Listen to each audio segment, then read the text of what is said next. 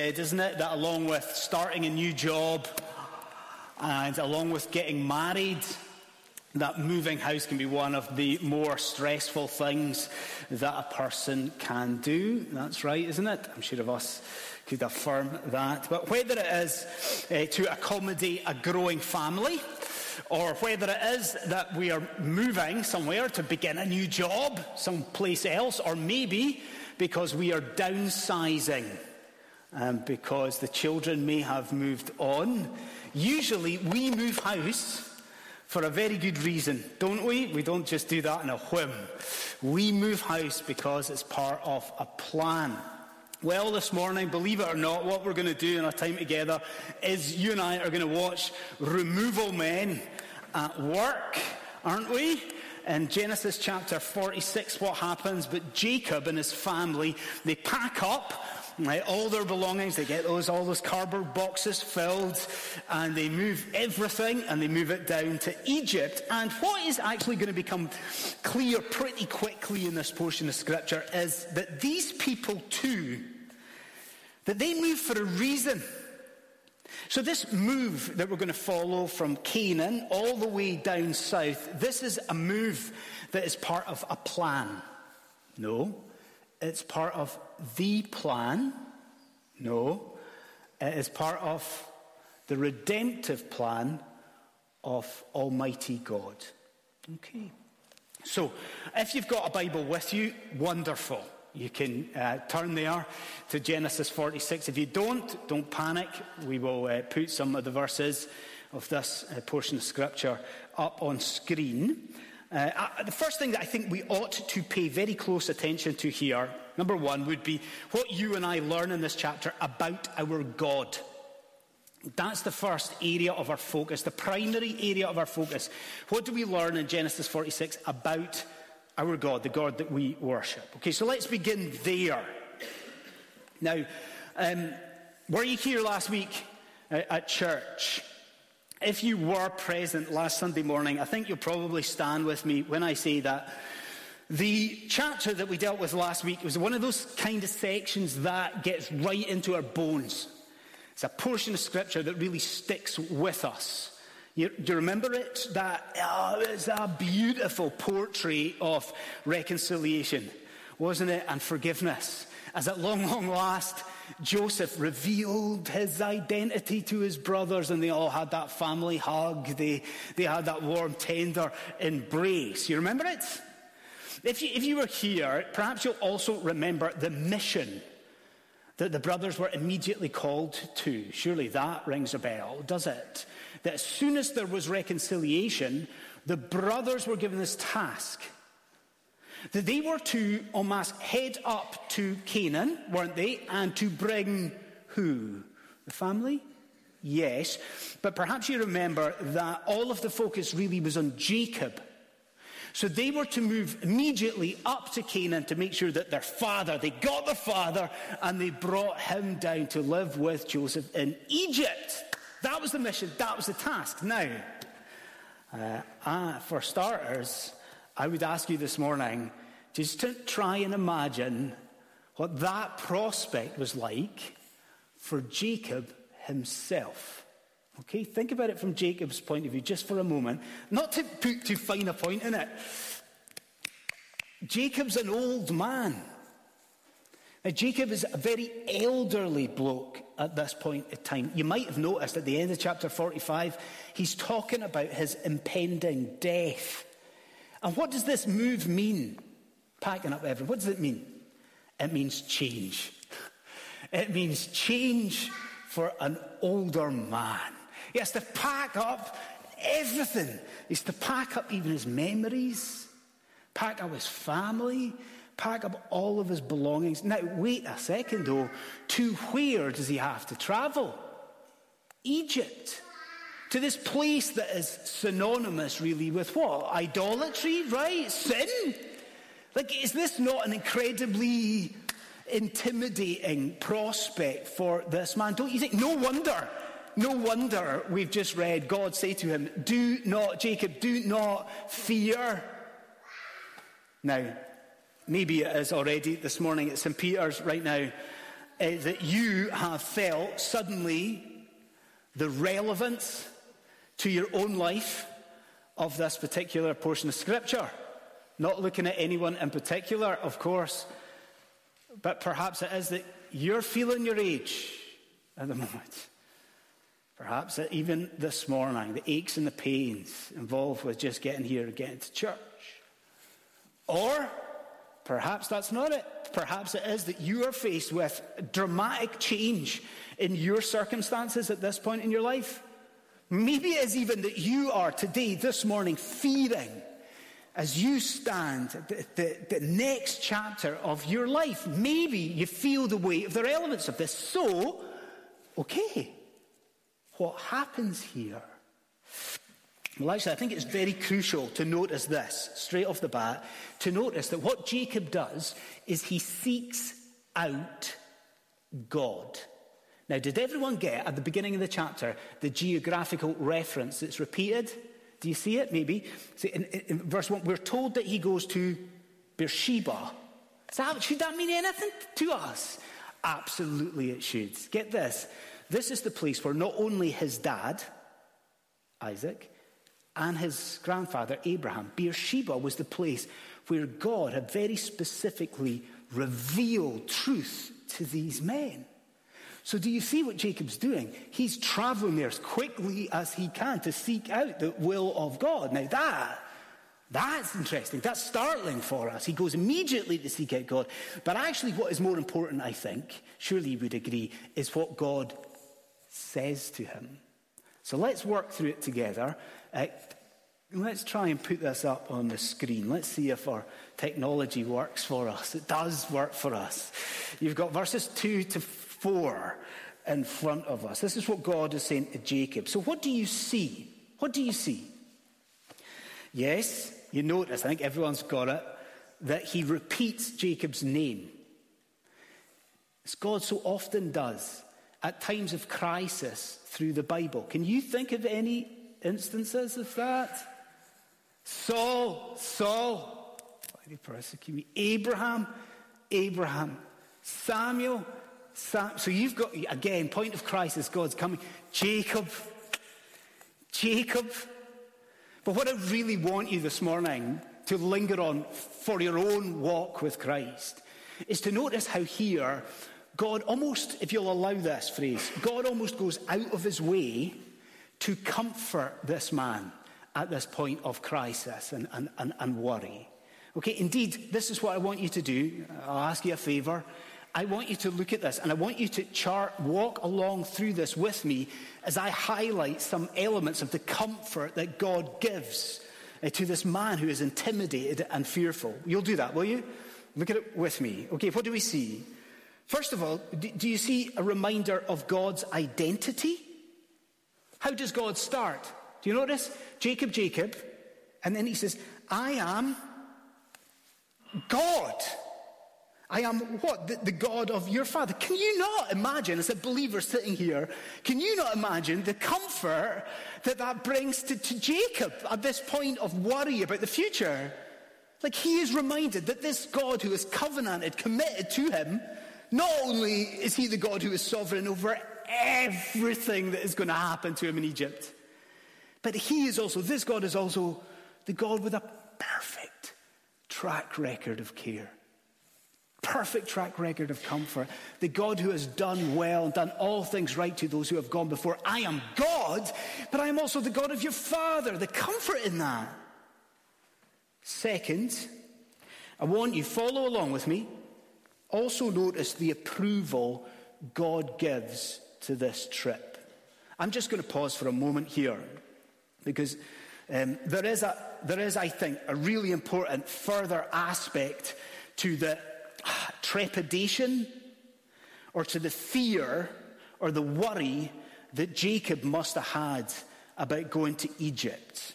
I reckon some of you in here right now are already miles ahead of me on this, but allow me to catch up with you at this point. Where is he going? He's going to Egypt.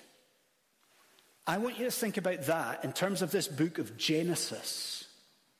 Now, am I not right in saying that both Jacob's dad and his grandfather both had sinful, negative experiences when it came to the land of Egypt. Think about it from Jacob's perspective. What about his grandfather Abraham? Can you remember? Was Egypt not the place where Abraham pretended that his wife, Sarah, was his sister? Remember, with all the chaos that brought? And then what about his dad? What happened with Isaac? Do we remember? Do we not remember that God expressly prohibited Isaac from going down to Egypt? Do not go down to Egypt. Did you see it? From Jacob's perspective, he's sitting scratching his head thinking, well, I'm supposed to pick up all of my family, all of my stuff, and I'm supposed to go where? To Egypt? No wonder he wants to run this past God. And so can you not feel the weight come off his shoulders and the reassurance with the next phrase? Do you see what God says? I am God, I'm God. And then he says, do not be afraid to go there. Do you see God is laying on the approval for this journey? Do not be afraid. Then third, if you're following along, don't you also notice the assurance of a divine purpose? Maybe you can see it in verse 3, can you? Have you got it in your hands or on the screen? God then assures, and what comfort. God assures Jacob that though he will have to leave and go down to Egypt, this is part of this grand divine plan. Do you notice what he says? God says, it will be in Egypt. It will be there that I will prosper you. It will be there, in amongst all of the sin and idolatry, that I will grow you and your people. Imagine the comfort for this elderly man as he looks to his family. 4, there's only 5, so you can stick with me. 4, do you notice that God assures Jacob of glory in the end for this man? Look about halfway through verse 4. Look at it. He assures Jacob that though he is descending to Egypt, one day it will be different, he says to this elderly man. One day I will take you out of that place. One day you will be back in the land of promise. And there's this beautiful element where your beloved son will close your eyes in death. And if you followed it all, and you've had your caffeine this morning, perhaps you're looking at me and think, but he's missed one. Perhaps you're looking thinking, the minister's missed the most important element. Because what happens? What does God do at the beginning of verse 4? Do you notice what he does? He assures this elderly man of his ongoing presence. Listen to the words from the Almighty God. He says to him, I myself am going to go with you down Egypt. I'm going to go with you. Can you imagine that from Jacob's perspective? To know that the special favor of Almighty God is going to go with him, that God himself is going to travel with him. Surely, if you're a believer in this room, you agree that's the greatest comfort he could possibly hear. And so I ask you again this morning, is it you? Is it you that God is speaking to? Are you faced with an intimidating future just now? As you sit in here in St. Peter's, you worried about the next chapter of your life as you sit there today, then do you not see a wonderful truth in this chapter of Scripture? That if we take these things to God, and if he assures us that the next direction we want to take is his will, what do we know? We can know 2 things. 1, that God will be with us. And 2, that God will use this next chapter of our lives, and he will use it for the glory of his great name.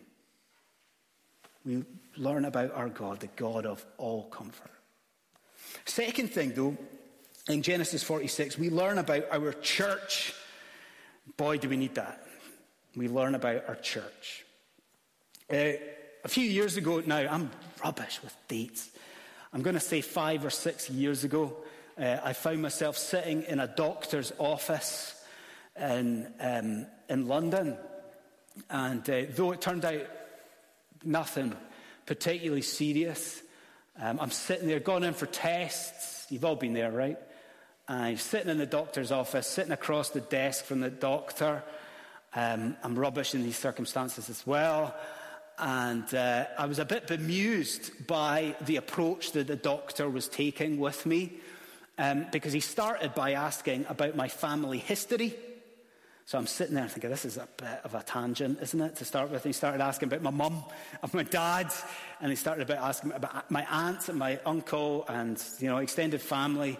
And the medics in here can speak to me afterwards about whether this is a conventional approach or not. But asking about their sort of medical history. But even if it's unconventional, I'm pretty sure that we can all work out what he was doing. We can learn an awful lot about ourselves, can't we?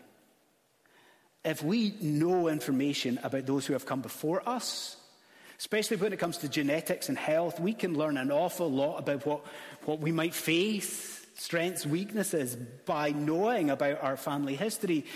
And we need at St. Peter's this morning to appreciate that's true in Genesis 46. Who are these people? It's a long list of people. Who are they?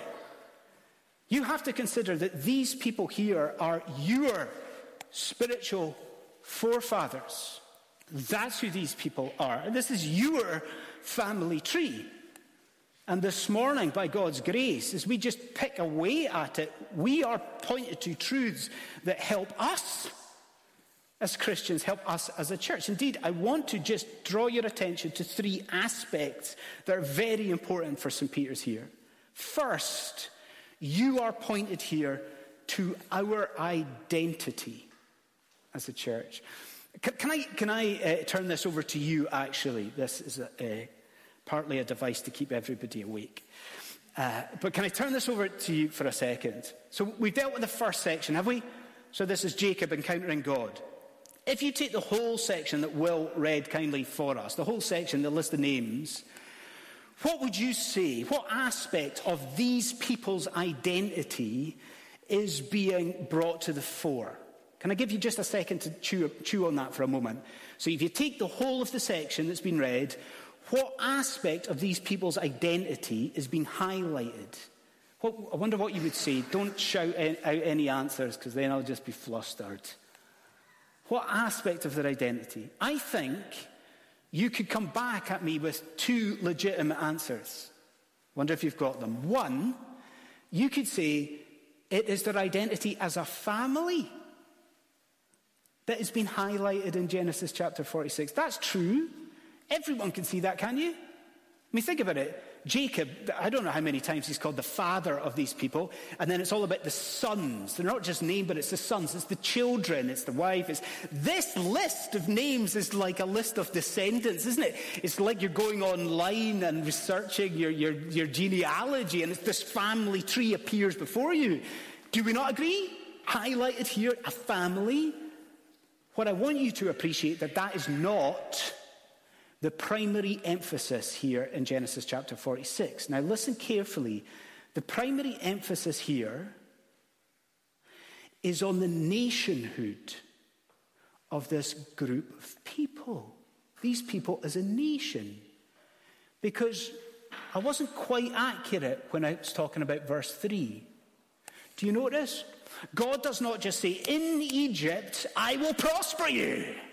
Doesn't say, in Egypt, I will grow you. What does he say? He says, specifically, in Egypt, you will become a great nation. Now, this is the next bit. If we could look at verse 5, and if I could have everyone's attention, look at verse 5. Now, let me draw your attention to a phrase that everyone is really familiar with. Now, do you see the expression, the sons of Israel? You see there? It depends maybe what translation of the Bible you've got. Some of you might have children of Israel. Have you got that? So we all know that expression. I think it is about 700 times that expression is used in the Old Testament. If you don't believe me, you've got a task for the afternoon. You can go and count them if you want to. But you hear sons of Israel, about 680 to 700 times in the Old Testament. So why highlight it here? Listen, this is most likely, it would seem, the very first time in the Bible that this is used technically to speak of the people as a nation. It's been used before, but this is the very first time you hear children of Israel or the sons of Israel, the first time that it's used in that technical way to describe the people as a people, to describe them as a nation. And is this not incredibly important for us here in St. Peter's? Because I want to ask you, what are we in here? Are we really just a group of individuals who stumble out of bed and just come in here and just happen to be in the same place at the same time on a Sunday to worship God? Is that how we're thinking of each other? Is that what this is? No, you want to say we're a family. Oh, do we not need to embrace that? Do we not need to start living that out? We are a family. We are called to love each other, be patient with each other. We are a family, but it's more than that as well, isn't it? Because, Christian friends, we at St. Peter's are part genuinely of a spiritual nation. We are part of a spiritual people. I do not care if you want to be patriotic about Britain. I couldn't care less. Don't even care if you want to be patriotic about being Scottish. What I do care about is that you understand, if you're a Christian, that in reality there's something so much better than that. There's something so much grander than that. The Apostle Peter says to you what? He says, you are a chosen people. You are a royal priesthood. You are a holy nation with Christ Jesus as our monarch. Christ is our king. So we're pointed to Genesis 46, nationhood. We are part of a people. Another direction we're pointed is to our expansion as a people. I feel like apologising to Will this morning. You probably know where I'm going. Sorry to embarrass you for a moment here, but what a cruel thing to do. Don't you agree? You know, working through Genesis 46, and we get all of these names, and to pass the buck to somebody else. So this is an official public apology to you. I'm sure you will forgive me. But we do ask, don't we? Why bother? Why here does God insist that every one of these names is recorded? Why doesn't it say, we went up to get Jacob and his family moved south to Egypt? In a sense, we maybe wish that it did say that. But it doesn't say that, does it? Every name is listed. Why at this point? And then we can add to the confusion and the dilemma, can't we? Because we could also say, why bother with the numbers? Now, did you notice that? If not, just you can have a gander. Look at verse 26 and 27. Have a look there. Like, do you see it? There's already been numbers mentioned. There's 33 of these people and so on. Now there's 66 of these people, and then it all comes to... Why? Why these names like this? Why these numbers like this? I wonder, Christian friend, if you see an answer to that. It is this morning as though the Bible is screaming to us at St. Peter's. This is all there were. Moses, writing to a people later on who will read this, down in the dumps perhaps, Moses saying, remember what God has done. Look at how few people came into Egypt. Though there were millions who would come out of Egypt eventually in the Exodus, there were only 70 people in entirety that went in. Consider what God has done. And isn't that a challenge and maybe even a rebuke to some of us in here?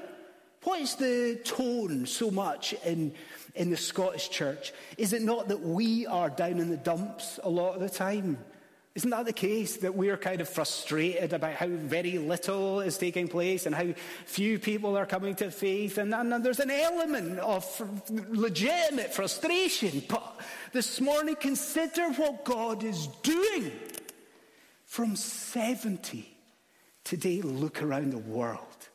From 70, God is building his nation. He's building his church. God is in action.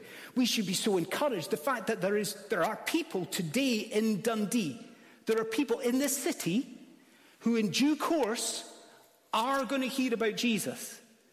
And by a work of the Holy Spirit, these people are going to be engrafted in. They're going to be taken into the family of God. They will become part of this people. God is at work. And then the last aspect, we see our identity. We see something of this expansion. But we also see something of our trials here and our difficulties. Can you imagine Jacob for a moment? He's encountered God. Imagine him, please. And he has heard that the people will grow. That this covenant promise to Abraham of a great nation, it will be fulfilled in Egypt. Am I not right in saying that Jacob is right to have a question? Could he not ask, God, why can't you just do that here? Is there not a sense in which we ask that question? God, you're going to build these people. You're going to make us a great nation. Why do we have to be taken into Egypt for that to happen? Why do we have to take up all of our family, all of our possessions, our whole lives and journey? Why can't you bring Joseph up here? Why do we all have to go to Egypt? Now listen carefully, please. Part of the answer is about purity. Now, if we look at verse 10, there's a hint for you here. Now look at verse 10. It looks like we just pass it over, but what are you told? Do you notice that the sons are beginning to stray in Canaan? Do you notice that they are beginning to intermarry, to stray away from God's purposes? So what does God do? Oh, it's ingenious. What does God do? He takes them to Egypt, a place where, because Egyptians hated shepherds, they did. So God takes them to Egypt, a place where the Egyptians, because they hated shepherds, the people of Israel are going to be left alone for a time. A place where they can remain pure. Part of the answer here is about the purity of the people of God, but more. Now listen carefully again. This is about oppression. This is about opposition. You know your Bible well enough to know this. Even the younger people in here, you know what happens in Egypt. What happens? Slavery. Mistreatment. Do you not see? Why does God bring his people to Egypt? Because as it is so often, it is through adversity that God grows and expands his people.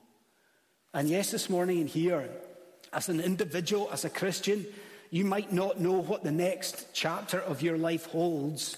This is for sure. None of us know what the next chapter of the church in Scotland holds. But what can we be sure about? Regardless of the opposition that comes, regardless of the oppression that might come, God is going to build his people. God is going to build his church, and not even the gates of hell can prevail against it. So we see something of our God, we see something of our church, and then much more briefly, believe me, we should see what we learn here about our Saviour. Our Saviour. Just to close, just to end, do we know what's meant by covenant theology? Do we know what's meant by covenant theology? This is a time of year where people are scratching their heads trying to think about what they'll read for their summer reading. Okay? This is a bold proposition from the minister, but instead of the novel, maybe we can read to find out more about covenant theology. What is covenant theology? Listen, it's not as grand as it sounds. Some of these terms are so off-putting. Covenant theology is quite simply a framework for understanding the message of the Bible. So it comes out of our tradition as Protestant Christians, comes out of the Reformation. It's just a framework to help us to understand the message of the Bible by looking and thinking about the covenants in the Bible. It's God-given. Now, in a word, there's 3 covenants. You're going to stick with me, honestly. The rule is do this at the beginning of the sermon so people are there with you. Never leave this stuff to the end, and I'm breaking all the rules. But you'll stick with me. 3 covenants, okay? 3 main covenants. First, the covenant of works. We've definitely heard of this, the covenant of works, haven't we? What's this? This is the agreement, the divine agreement that God makes with Adam in the garden. Now, what is the covenant? What is the agreement? God promises, from his part, he will bestow life on Adam. In exchange for what? In exchange for obedience. That's it. It's the covenant of works, isn't it? So God says to Adam in the garden, you will have life if you just obey me. Beautiful agreement. Well, what happens? We know the answer, don't we? Adam breaks his part of the bargain. He breaks the covenant. Oh, wait. Second covenant. The covenant of grace. Because what does God do immediately after the garden? Isn't it an amazing thing to consider that God immediately reveals a new way? And what is this agreement just after the garden? That God will bestow life, you say? God will bestow listen to the good news. God will bestow everlasting life on humanity in exchange for not works, not obedience, just faith. Isn't that amazing? I will give you everlasting life if you will just believe in the Savior that is to come. And as Scripture progresses, from Genesis 3 onwards, that covenant of grace is unfolded gradually by way of other covenants until what? Until the last unfolding, the new covenant. And what do we learn? That Savior has come. That Savior is none other than Jesus of Nazareth. He is the one in whom we must believe. Covenant of works. Covenant of grace. What did I say? 3 covenants. This is where I want your attention as we close. Because if you and I went back before the foundation of the world, if we went back to a place where there was no time nor light, we would find a 3rd covenant, the covenant of redemption. And this was not a covenant that God made with man. Now listen carefully. This was an agreement between the 3 persons of the Godhead themselves. Are you hearing that? A covenant between Father and Son and Holy Spirit. A covenant where it was agreed that they would send the Son into this world that was about to be created. And at St. Peter's this morning, in Genesis chapter 46, are we not given just a lovely little snapshot and a little illustration of this glorious pre-temporal agreement? You consider what we read.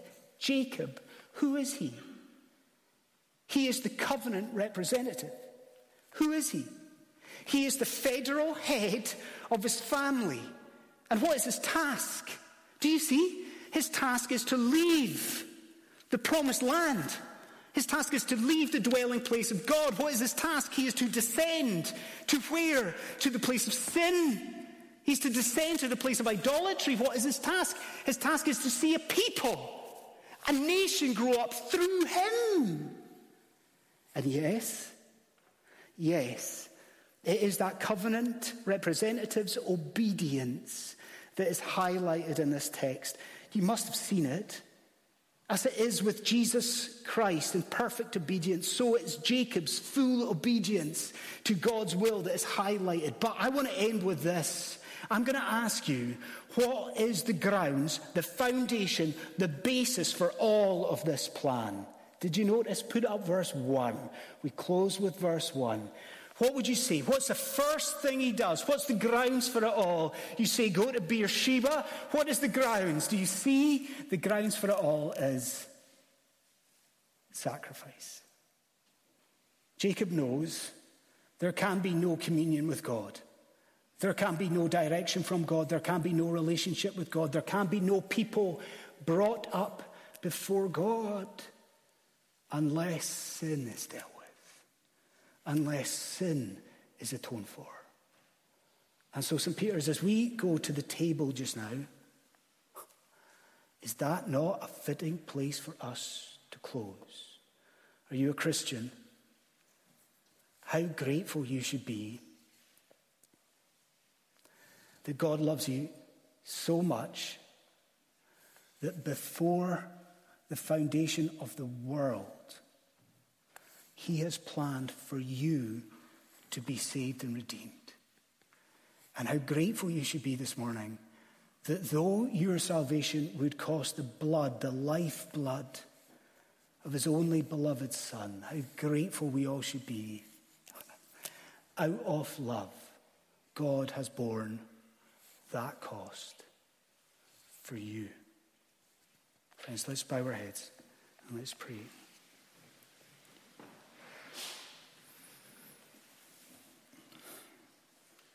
Oh God in heaven, we thank you for Genesis 46. Lord, it appears like a list of names, but you point us in this chapter to the comfort that you love to pour out upon your people when we seek your face. You point us here to our identity as a family, as a people. And Lord God, we thank you that you also give us a little snapshot into your purposes. Lord God, before time, in the hallways of eternity, you have agreed to save your saints at St. Peter's. And Lord, we thank you for that. And we pray in Jesus' name.